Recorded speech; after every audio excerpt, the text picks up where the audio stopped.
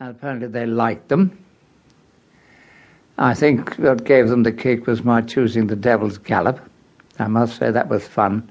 How did you come across that? Because that was an inspiration, wasn't it? I went down to the bowels of the BBC, where they have everything, and I went through old classics, modern classics, you name it, I went through them. But I couldn't find an in and an out, if you know what I mean. You know, something to start the programme and something to finish it with. Or, if you're a purist, with which to finish it. Anyway, I went through this, including some mood music, and at long last I put this thing on and I got it. I thought, that's it.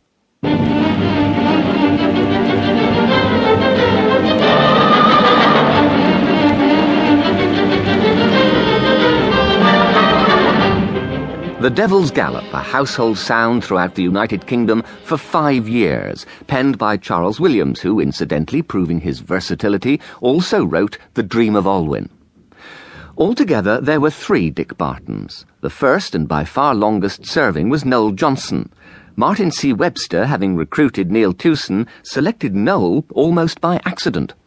It was at the end of, I think, The Three Musketeers with Marius Goring and people, that Martin said to me over a drink in the Feathers pub in Warren Street, "Well, that's that out of the way," he said. "Now, I've just got this daily serial to set up before I go on leave."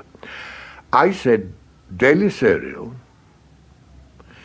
He put down his whiskey, and I can see it quite clearly in my mind now, and looked at me and said, "Why, would you like to be associated with it?" And those were his exact words. And I said, "What do you think? Work every day?" And he said, "We're going to experiment with a daily serial called Bill Barton, and it's going to be like nothing that's ever been done in this country before. There have been similar things on American radio, but not quite like this, and we think that you would be ideal for the part. Would you be interested? It won't pay an awful lot of money." After an awful lot of haggling, I agreed to do it. The budget for Barton was small, in the early years at least no more than £300 a week, and it was the question of cash which arose in 1949 when Noel Johnson left the cast. Yes, I left the series because I felt, putting it bluntly, I was underpaid.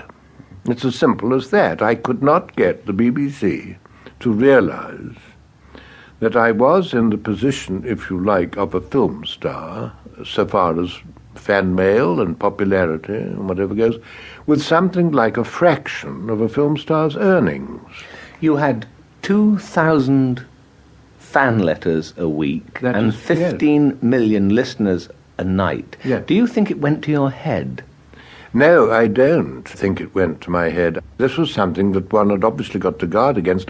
All I did know was that I was in that position, and yet I had less money in the bank than I had before I started the program, and had in